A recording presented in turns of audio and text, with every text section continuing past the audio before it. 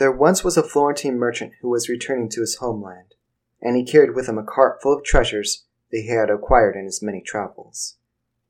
During the long journey home, the Florentine merchant found himself in the city of Targovishta, the capital of the remote kingdom of Wallachia. Targovishta was a city renowned for its honesty and security, and so the merchant left his cart outside while he rested for the night in a local inn. When the merchant awoke the next day, he found that his cart had been robbed from during the middle of the night. Specifically, he was missing 160 gold ducats. Displeased, the Florentine merchant went and complained to the king of Wallachia. Hearing out the merchant's complaint, the king offered the merchant the chance to spend the night in his own comfortable castle, promising that the thief would be captured and his treasure would be returned. The merchant took the offer and rested.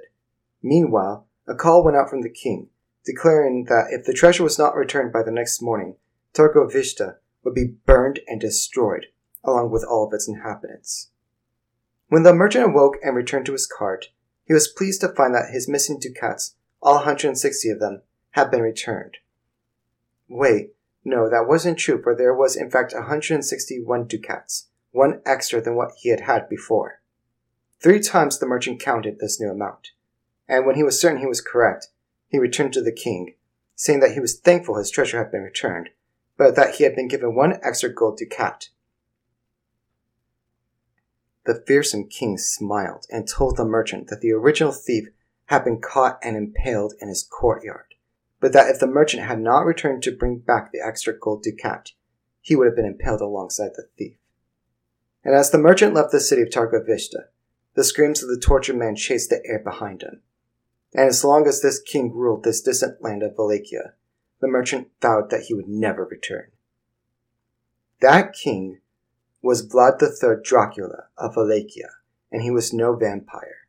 But he still was a man who could commit monstrous acts of barbarity.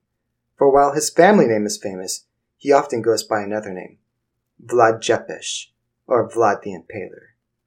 He was a man of great power and terrible justice. He was formidable, and most certainly a man to be feared. And today, we are going to see what it takes to bring him to your game of Dungeons & Dragons.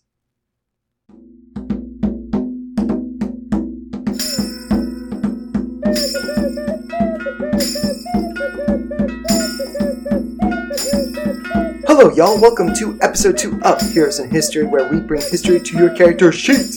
In this episode, we're going to see what it takes to play the namesake of the most famous vampire in the world, Vlad Dracula, as a barbarian in Dungeons & Dragons. It's episode 2 of Heroes in History.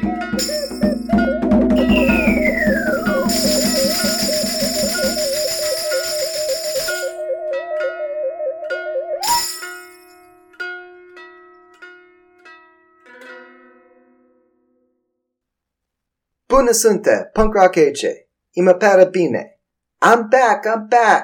Oh my goodness, guys. Yeah, if you've been following since episode 1, I'm a little late.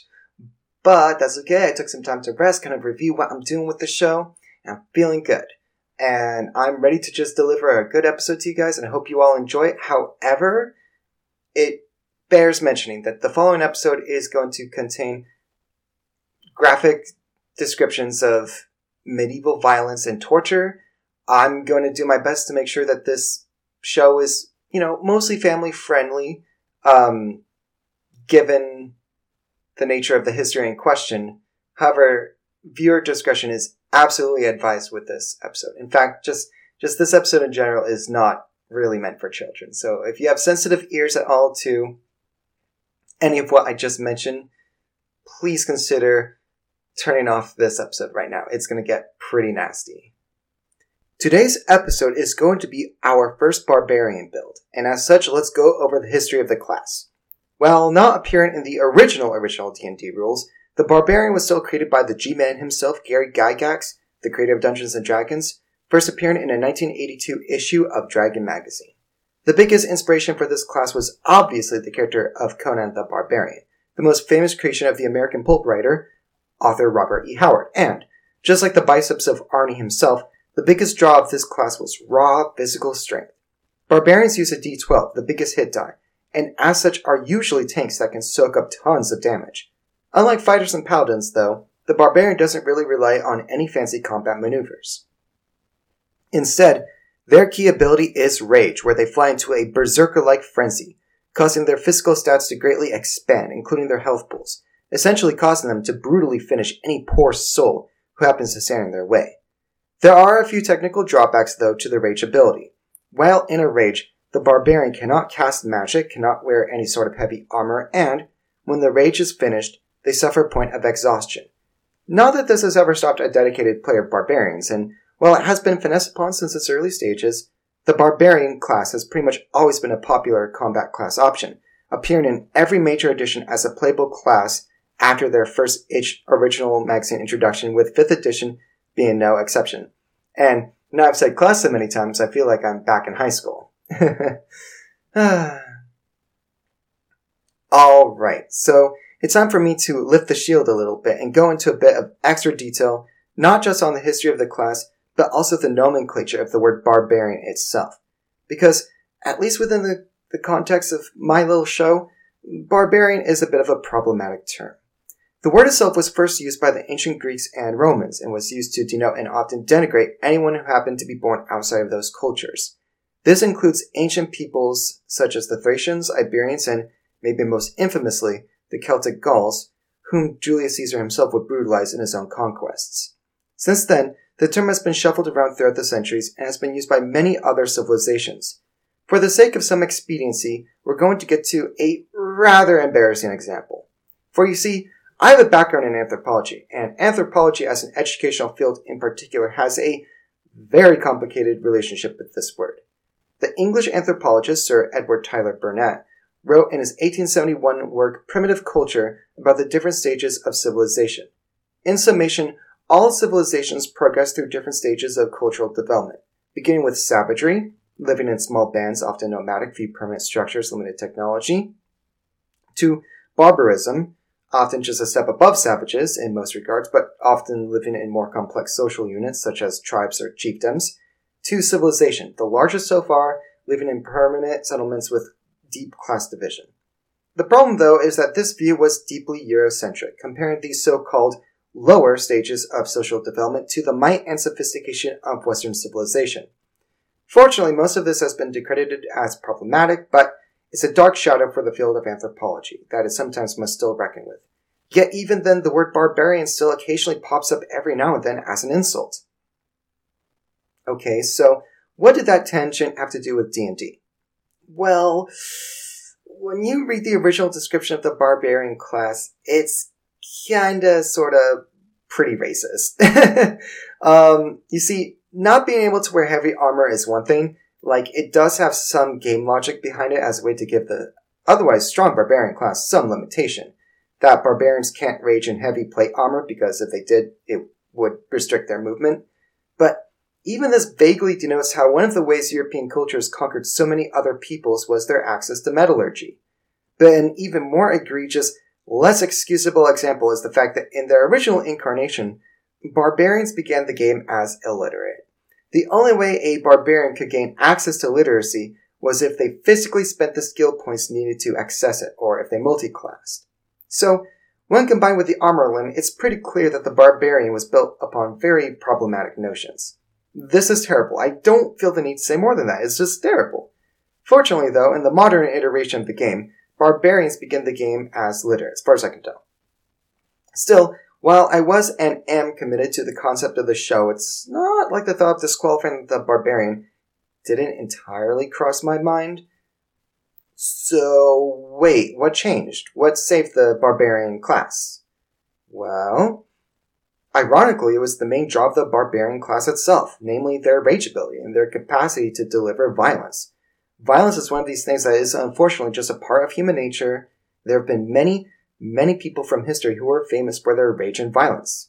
It's not a good thing, but as we are focusing on a game where combat is a major aspect of its appeal, it does level the playing field a little bit in who we can cast in this role. Trust me, we will be finding barbarians from all over the world and on all levels of civilization. Or maybe you just want to be a badass, in which case, fine, whatever. Speaking of badasses, though, let's come back to the star of our show, Dracula.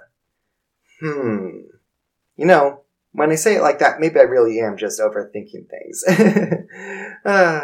Actually, sorry, I have another extended tangent to make. You see, some of you out there are already quite aware of who Vlad III Dracula, Voivode of Wallachia, Vlad Tepes, Vlad the Impaler, they're all the same man, was, and you're probably wondering why I'm building him up as a barbarian. Well, I'll discuss a few ideas for optional builds at the end of the build section, but the fact of the matter is that I'm striking while the iron is hot. In the last episode, our first episode, where we built Leonardo da Vinci as an artificer, I related how the concept of the Renaissance itself is misguided, that the Renaissance is argued to be merely the continuation of the medieval period. I admitted that, while I certainly agree with this, what was happening in northern Italy was unique unto itself and showed a significant philosophical and cultural leap forward, at least for the lands mentioned, toward its own individual epoch. But if there was any contemporary individual to center a counter-argument around, Vlad III Dracula does stand out, that the medieval period lasted much longer than we often realize. In fact, there was a point in history where Vlad the Impaler and Leonardo da Vinci would have been living at the same time, which does kind of blow my mind a bit. Recall that the Gutenberg printing press was invented in 1450 with the Bible and philosophical treatises that helped spread the ideals of humanism to the farthest reaches of Europe, being some of the most popular works at the time. And yet, at the same time, Legends of Vlad III Dracula were also some of the first bestsellers. Hot off the press are papers printed with a certain wood carving that shows Dracula dining amongst his victims, men and women impaled on stakes. Well, he just sits at a table and watches while sipping wine. You know, maybe it's just the age and, in a strange way, the fact that it isn't a modern picture, but, whew, this carving gives me the creeps. As hinted at earlier, we don't entirely know how much of this man's legend we are to believe. We just don't. But the reason why Vlad is here on the show at all is because, from what we have and do know, he was most certainly a brutal and capable leader, and when I read of the actions he took to maintain his realm in the name of his own terrible brand of justice and vengeance, only one word comes to mind: barbarian. A real, honest, barbarian prince. And woe to all those who, in his own time, crossed him. Trust me, while I am fascinated with this man and the age in which he was born, it is not my goal to paint him as either a hero or a villain. That said, if we were to hold him by modern standards, he will most certainly be convicted of war crimes. Now, let's talk about this man. Vlad III Dracula's life reads like a fantasy novel of the highest caliber. Born a prince sometime around the year 1428 in a little house in Sighisoara, now in modern-day Transylvania, his life would be one of almost continuous violence and combat. And while I have trimmed some of the following story for the sake of expediency, almost everything you're about to hear as attested to in the historical record is true. Also, for the sake of listener ease, I will largely be referring to him as Vlad Dracula. Let's begin with geography. Vlad would become the king of a land called Wallachia. Wallachia itself, as an independent polity, no longer exists. It was folded in, and along with its historic rivals of Moldavia and Transylvania, to become the modern country of Romania in 1859. Unfortunately, we won't be delving too much into the history of modern Romania outside of that which directly correlates with Vlad, though, after doing this episode, I will briefly say that it is my goal to learn a bit more of the Romanian language, a Romance language related to the languages such as French, Italian, and Spanish. But to help you, the listener, more easily visualize the landscape, let's quickly talk about the topography of modern Romania, as many of its features would have been present in the time of Vlad Dracula. Romania as a country sits in what really is one of the great crossroads of modern Europe, situated between Eastern and Central Europe, bordered by Hungary to the west, Ukraine to the north, and Serbia located in its southwest sector. It's crisscrossed by the Carpathian Mountains, and the Danube River runs through it, exiting out of and into the Black Sea. This climate of being in this constant crossroad is probably the most consistent political feature connecting modern Romania to the time period we'll be looking at. Wallachia as a kingdom wasn't a large kingdom, but strategically, it was one of the kingdoms that bordered both Western Europe via the aforementioned Kingdom of Hungary to the west, but also the mighty Ottoman Empire to the east. And one very important distinction to help make the following very complicated story easier to understand is that the rulers of Wallachia had to placate the Ottomans and their sultan, yes, but also the Kingdom of Hungary. For while Wallachia was a Christian kingdom, it was Eastern Orthodoxy, whereas the more powerful Hungary was Catholic. Not that that was the only divide between the kingdoms, but it is one of the more prominent. In fact, let me really make this clear. Being a prince, or in this instance, voivode, in this land was barely a luxury and was more of a waking geopolitical nightmare. When reading the history of this time period as centered around Vlad, you realize just how much the presence of the Ottomans completely overthrew the stability of the region. But being a prince in this land wasn't just a nightmare externally, but internally as well. Two of the larger ethnic groups at this time included the Transylvanian Saxons, German-speaking merchants who immigrated to this land via Hungary, and who had special trading rights. Besides them, the other and perhaps more capricious population included the boyars, the native nobility of Wallachia, who were not afraid to depose of a voivode if it served their machinations. For you see, Wallachia was ruled by two familial but rival houses that were branches of the larger house of Basarab. Dracula was part of House Draculeshti, and their rivals were the House Daneshti. We'll return to all of these warring factions later, as both of them would be tragically intertwined with that of Vlad Dracula. Vlad Dracula was the second son of Vlad Dracul, who was the voivode of Wallachia. He was a member of a religious military order created by the Holy Roman Emperor Sigismund in 1408 called the Order of the Dragon, whose major purpose was to stand against the Ottoman Empire.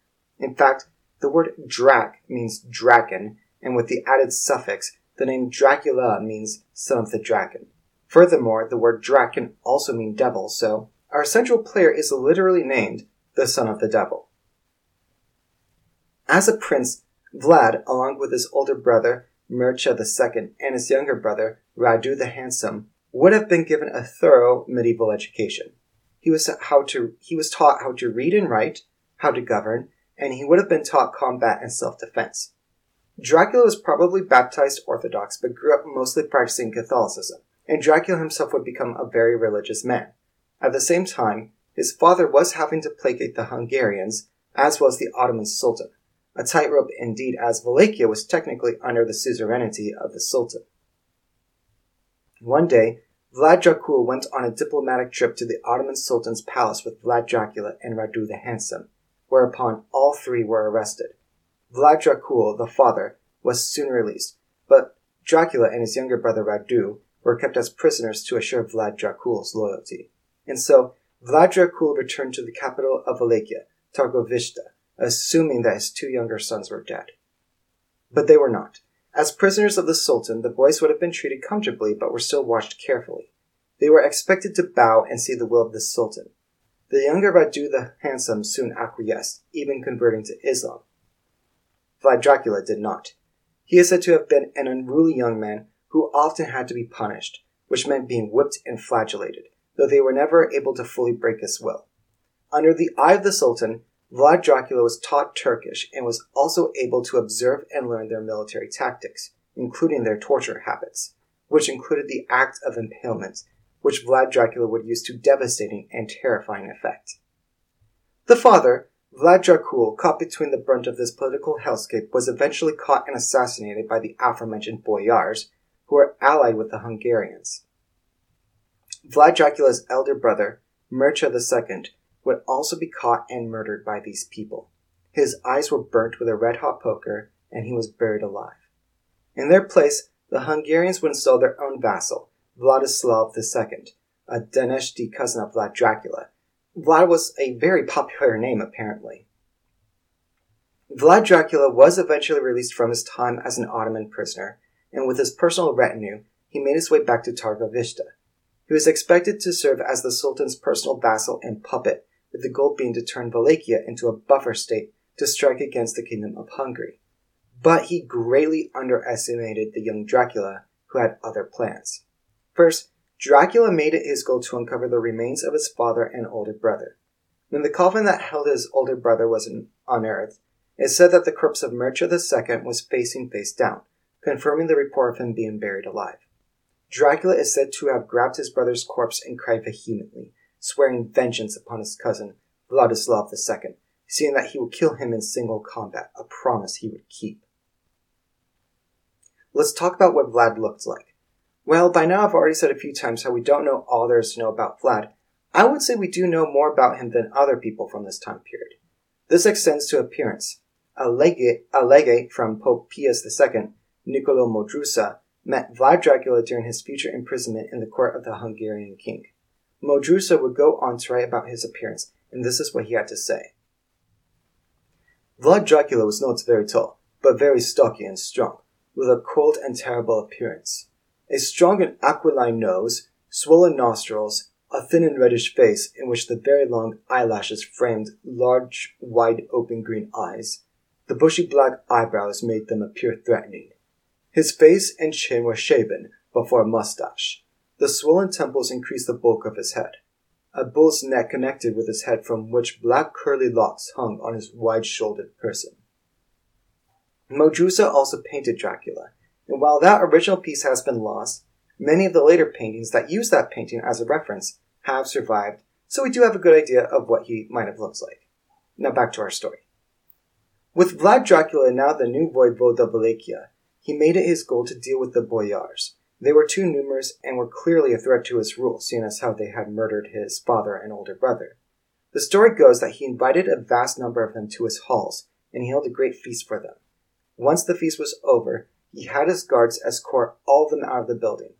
All those too old and unfit were then impaled. And so, let's have a quick breakdown of what exactly that means, for even though I don't want to describe this act, it is necessary in relaying the brutality of the act itself. You see, it may be a bit of a misconception that you simply died upon impalement, but unfortunately that simply isn't true. What would happen is that the victim would be tied and held up by horses. Then, a greased-up, sharpened pole that could be anywhere from 8 to 20 feet high would be inserted via the anus or vagina, eventually extending out of the shoulders or mouth. Once this first part was done, the pole would then be quickly planted into the ground, and the victim would usually spend the next few days slowly dying of dehydration or blood loss, all the while held up at the top of this pole. It was a hideous and barbaric means of torture. The remainder of the able-bodied boyars were forced to march up the mountains of Wallachia for 3 days, in which many died along the way. Once the peak had been ascended, they were then forced to rebuild and repair the crumbling Panari Castle. Now, there are a few misconceptions, not necessarily with this story, but its legacy. Primarily, those concerning which is the real Castle Dracula.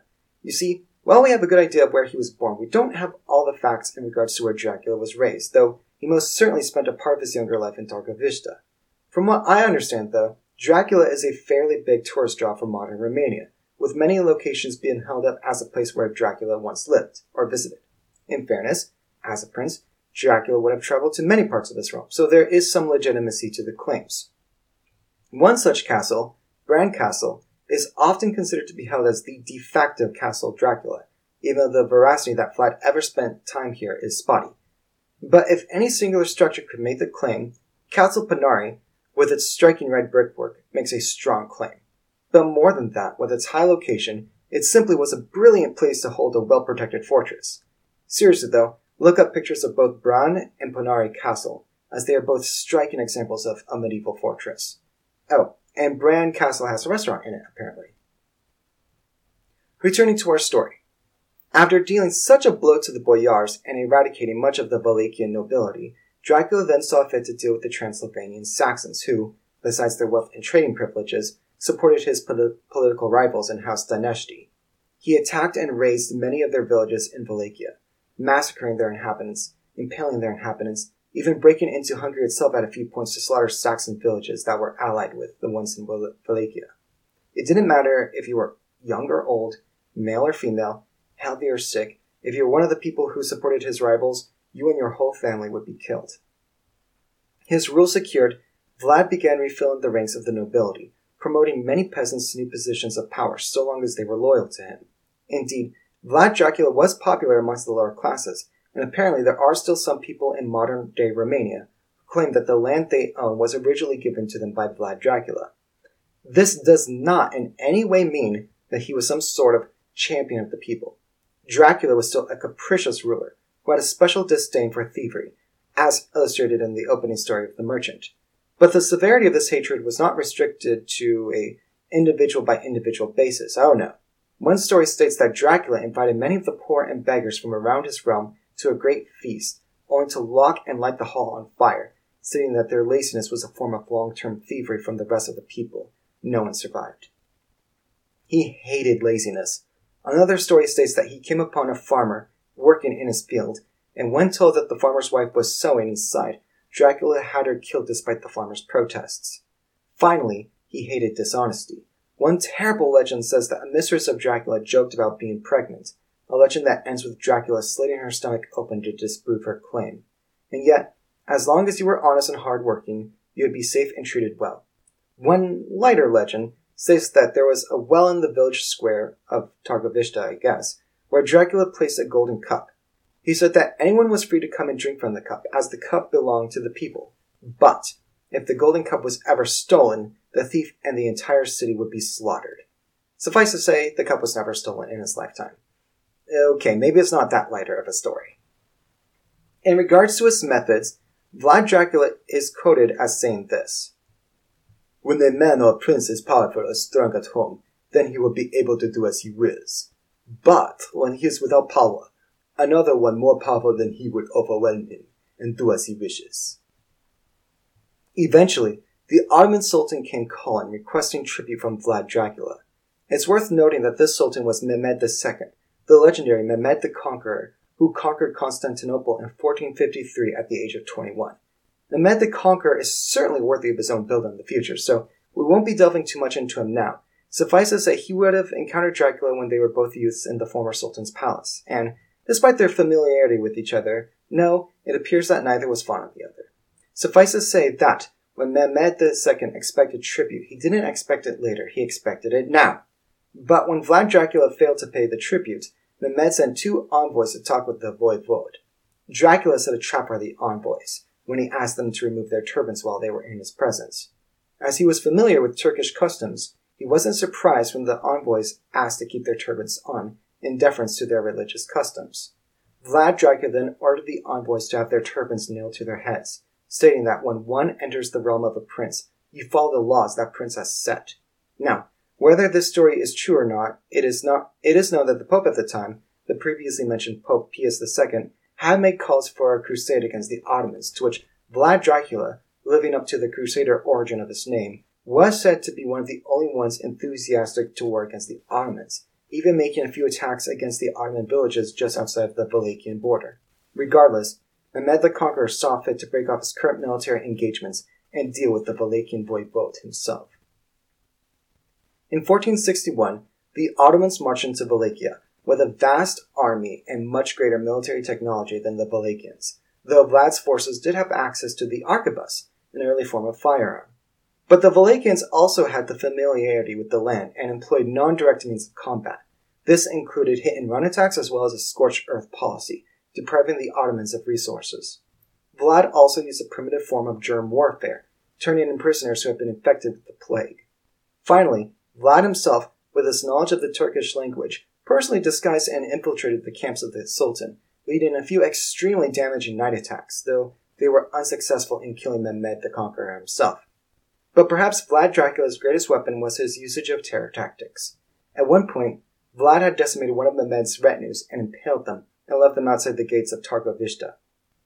A Greek chronicler employed by the Turks, Lenikos Chalcondyles,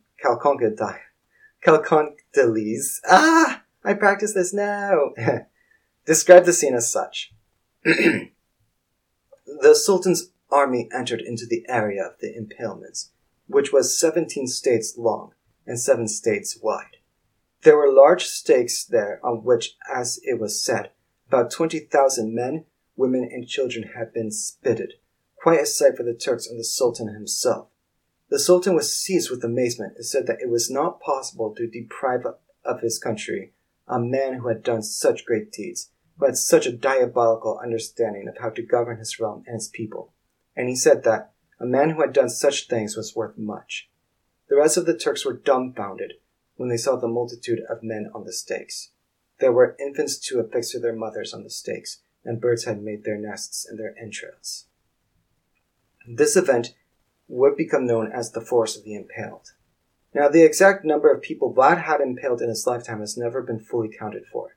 That said, in regards to the war with the Ottomans, Vlad wrote this letter in February 1462 to the Hungarian king Matthias Corvinus. I have killed peasant men and women, old and young, who lived at Obluzica and Novoselo, where the Danube flows into the sea, up to Rahova, which is located near Kilia, from the lower Danube up to such places as Somervit and Gigan. We killed 23,884 Turks, without counting those whom we burned in homes, or the Turks whose heads were cut by our soldiers. Thus, your highness, you must know that I have broken the peace. Vlad Dracula did surprisingly well against vastly superior forces, and reportedly even caused the hard-willed Mehmed the Conqueror to lose his nerve at a few points. But the Sultan pressed on. Accompanying him was Radu the Handsome, Vlad Dracula's younger brother, who was sent to replace Dracula as a more favorable vassal of the Ottomans. And here again we have another legend. When it was apparent that Radu would be entering Panari Castle, Dracula's first wife, who we know very little about, threw herself off of its steep cliffs, proclaiming that she would rather be eaten by the fish of the Argash River. Again, we have no idea if this legend is true or not, but it is true that there is a tributary of the Argash called Raul Doamne, which means the river of the princess, so make of that what you will. Vlad Dracula needed help, and despite the tense relationship he had with Hungary, he still pleaded his case to the king, Matthias Corvinus. Instead, Matthias Corvinus had Vlad Dracula arrested. The exact reasoning behind this move has never been fully made clear, and it appears that the move was actually very unpopular at the time. Historians have found forged letters from directly after this event, written in a clearly false hand, pleading partnership with the Ottomans, which would have been greatly out of character for Vlad Dracula. Placed under an extended house arrest, Wallachia was left in charge of Radu the Handsome, who would himself soon have a sudden death between 1475 and 1477. As for Vlad, this is where legends of his cruelty began to appear and circulate, especially in the German-speaking realm. This is where we have stories describing how he would butcher entire towns, mutilating the populace, and applying the most extreme tortures upon the inhabitants. From one such pamphlet entitled About a Mischievous Tyrant Called Dracula Voda. Dracula had a big copper cauldron built and put a lid made of wood with holes in it on top. He put the people in the cauldron and put their heads in the holes and fastened them there. Then he filled it with water and set a fire under it and let the people cry their eyes out until they were boiled to death. And then he invented frightening, terrible, unheard-of tortures. He ordered that women be impaled together with their suckling babies on the same stake. The babies fought for their lives at their mother's breasts until they died. Then he had the women's breasts cut off and put the babies inside head first. Thus, he had them impaled together. One such pamphlet states that Vlad Dracula would spend days impaling small rats and birds he happened to catch while in prison, as he was unable to forget his wickedness. Despite the veracity of these claims, there is information here to be gained, as some of these papers refer to precise dates and locales. There are a few other stories here. One states that there was a night watch who were pursuing a thief who happened to hide in the home of Dracula. The night watch broke into the exiled king's home, only for Dracula to behead the commander. The thief was then caught. When asked why Vlad Dracula had committed such a violent act, Dracula said something to the effect of, if he had been strong, the thief would have gotten away in the first place. Dracula also appears to have remarried, in this instance, one of Corvinus's cousins.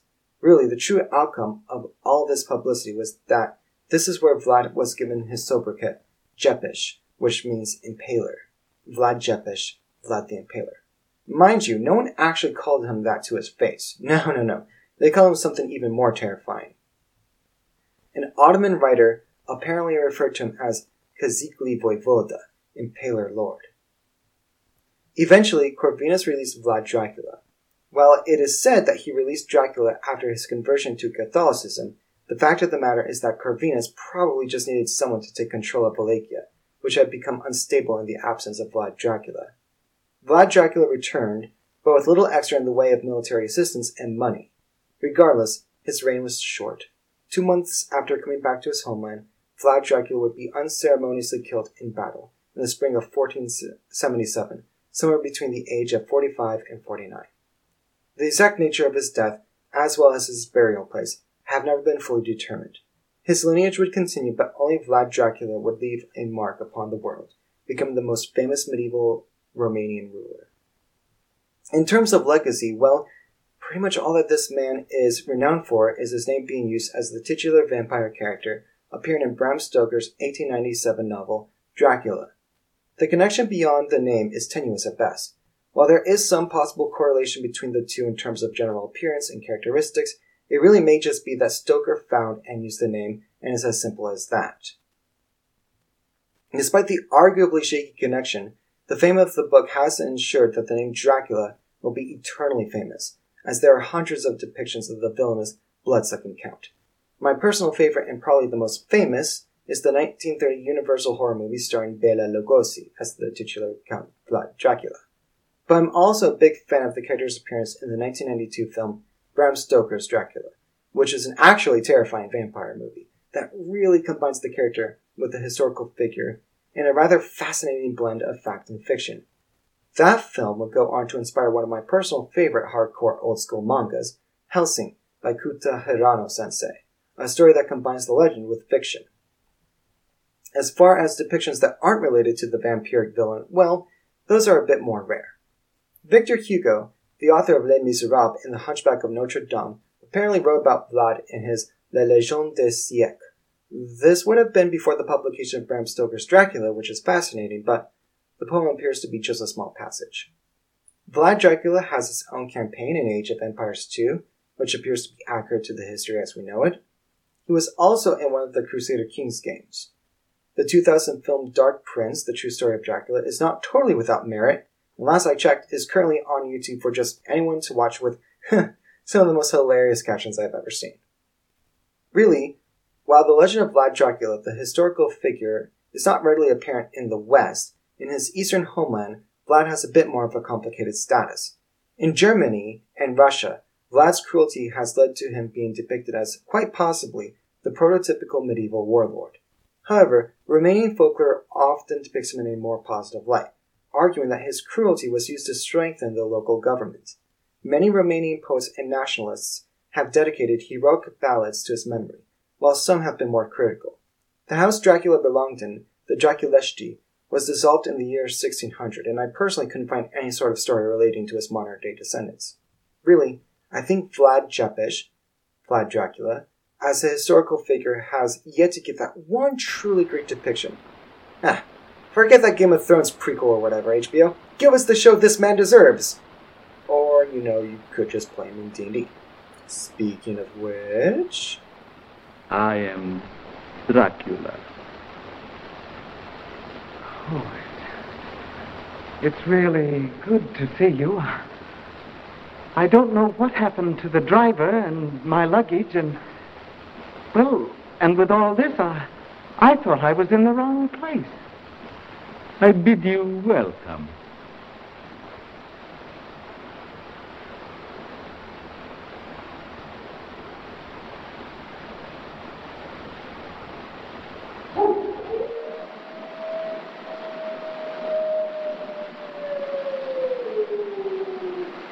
Listen to them. Children of the night. What music they make.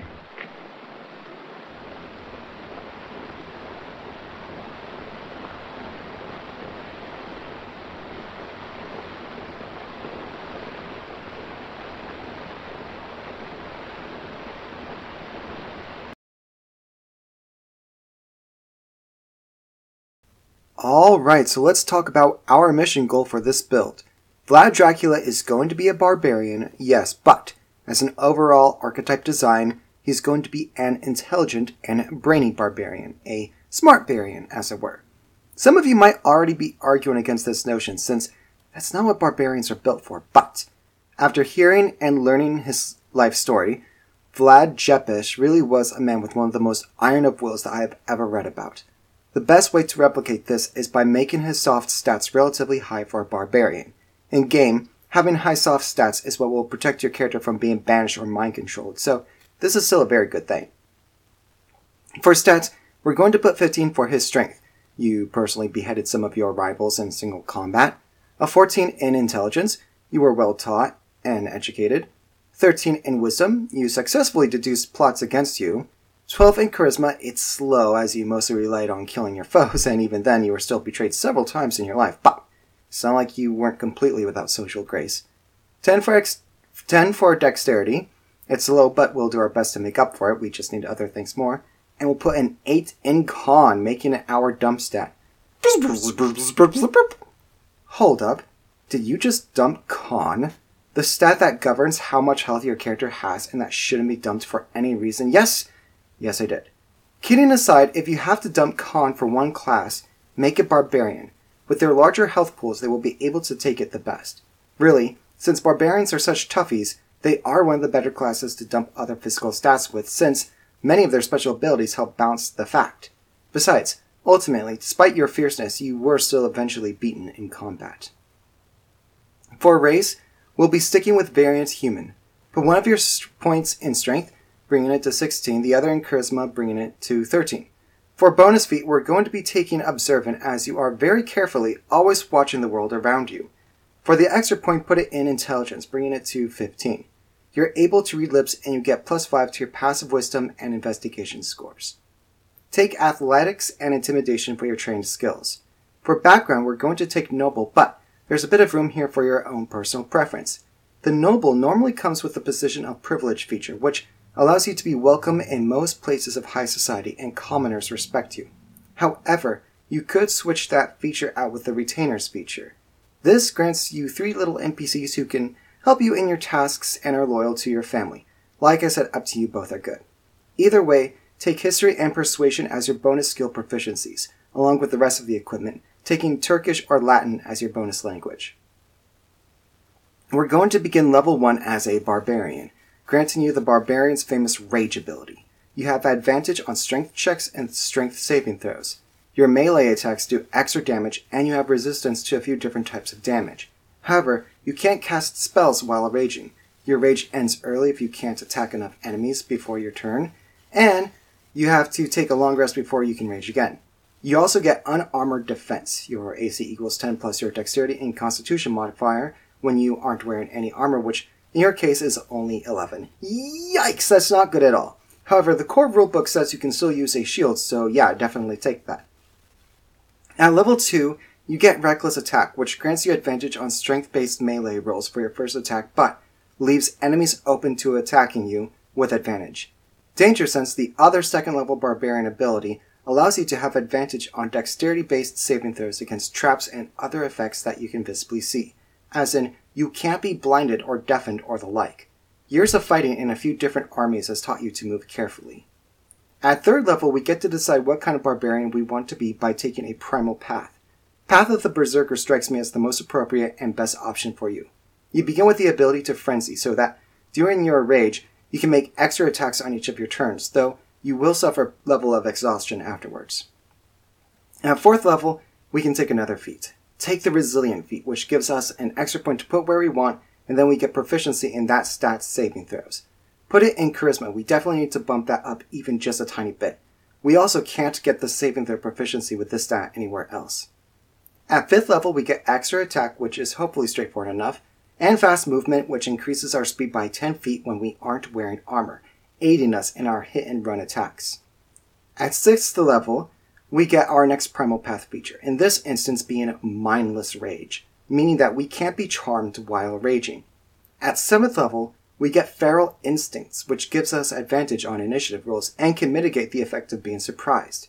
At 8th level, we get to take another feat, and while there's no option for Impalement, thank goodness, the Piercer feat will hopefully be close enough. Increase your strength score by 1 to take it to 17. You also get a few extra effects that let the attacks you make with any sort of piercing weapon all the more damaging. At 9th level, we get Brutal Critical, which allows us to roll 1 additional damage die when you score a critical hit. Only 1 die though, at least for now.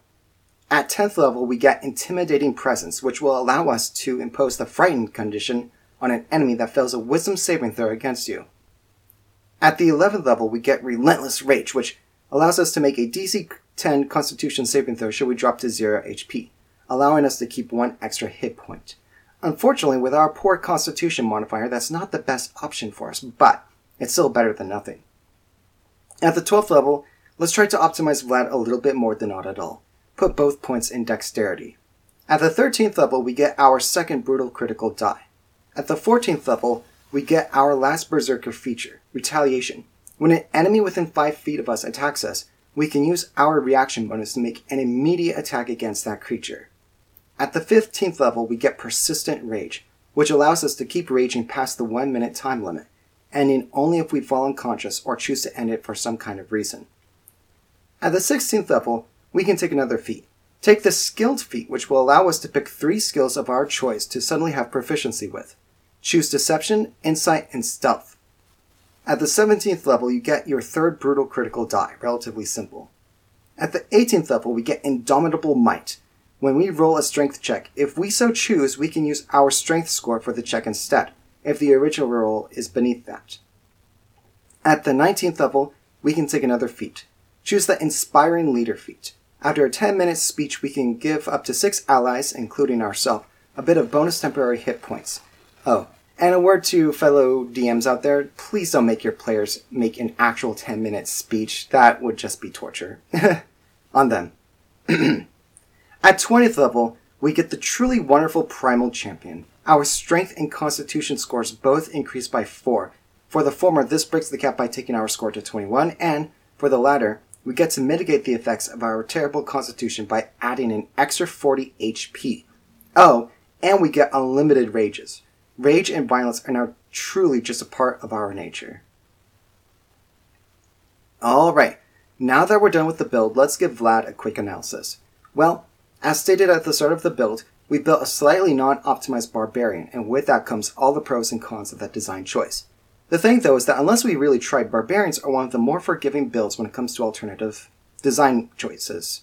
While he might go down a bit sooner than other barbarians, especially before level 20, he's still going to be dealing very good damage. He'll be better able to withstand spells and other effects that target the mind. He has a few more skill options thanks to the Skilled feat, and he can rally the troops if need be thanks to the Inspiring Leader feat. In terms of more definite weaknesses, we really weren't able to truly fix his dexterity score, and as such, he has a legitimately bad AC. Also, we really just weren't able to give him any kind of magical damage. Still, Vlad should be able to bring his own brand of barbarism to both the battlefield and the Lordly Hall, which is what we were aiming for. As far as optional builds, Vlad was very close to having a few paladin levels. To me though, Vlad's nature revolves around the ability to deliver physical punishment of the worst kind, and smiting someone, as powerful as that ability is, doesn't feel true to his character, along with the other bonus abilities that come from the paladin spell list. Furthermore, after our dedication to the barbarian build and our design choice, Primal Champion is too good to pass up. Still, Vlad would make a fine paladin, though if you do choose to build him as a paladin, I recommend the Oath of Conquest option as its tenets most closely resemble Vlad's actual views on the nature of strength. Personally, I wouldn't choose Oathbreaker though. As supremely cruel as he was, Vlad saw his work as necessary, and he didn't view himself as legitimately evil. As for an alternative barbarian build, I did also consider Path of the Zealot, but I would choose that if I was wanting to play up the vampiric aspect a bit more, as much of that path's abilities revolve around coming back from the dead and revivifying the troops. A solid option, but as I was trying to focus on separating Vlad from his vampiric legend throughout this episode, I didn't feel like this was appropriate. In terms of role-playing Vlad, well, of course you can play him however you see fit to, but personally, I don't think you should play him as any kind of straight-up serial killer. Despite his barbarity and sadistic nature, the fact is that most serial killers focus on hiding and not being caught. That's not the case at all with Vlad. He's a medieval lord who wants to be seen and who is deeply focused on ruling and strengthening his realm by any means necessary. I'm not the biggest fan of serial killer history, but from what I understand of their psychology, most serial killers don't want to be caught, and they remain in the shadows. Even given his princely disposition, I simply do not feel like this is in Vlad's nature. As for role-playing this setting, well, I'd really recommend focusing on just the unforgiving nature that comes with having your kingdom set between two larger forces and just having to be tossed around by both. Your PCs could be nobles who have to somehow placate and survive and fight against this absolutely unforgiving world. Now, I've mostly done my best to avoid comparing Vlad to his vampiric namesake, but in terms of mood, playing up this medieval, gothic, gory landscape makes for an emotionally powerful and terrifying description. It's a compelling setting to be certain. Oh, and it's time for a sort of new section of the show where I recommend a song to go with aiding your conception of how to play this character. But since I didn't do this for Leonardo da Vinci, I'll retroactively do this for him real quickly. For Leonardo da Vinci, who again did live at the same time as Vlad Dracula, I'm going to pick Civilization by Justice. For Vlad Dracula, I'm going to pick Wallachian Warlord by Folk Earth, which is fitting since it's a song about him to begin with. To reiterate, I highly recommend both songs when playing these characters, especially the latter. It's a bloody good song. Alright everyone, that's the end of the episode. My name is Punk Rock AJ, and despite the focus on violence and torture of this episode, I hope you had fun listening to me relate the story of the Wallachian Warlord. The story of Vlad Dracula is really compelling. In our next episode, we will be building a bard, and here's the riddle as to who it will be. The pen and the stage take center place. When it comes to the gift of gab, his is the number one face. Oh snap.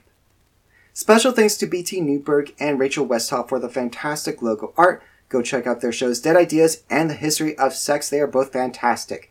If you have any questions, send them to the way of my email address at punkrockajpodcasts@gmail.com. And remember, the die is mightier than the sword.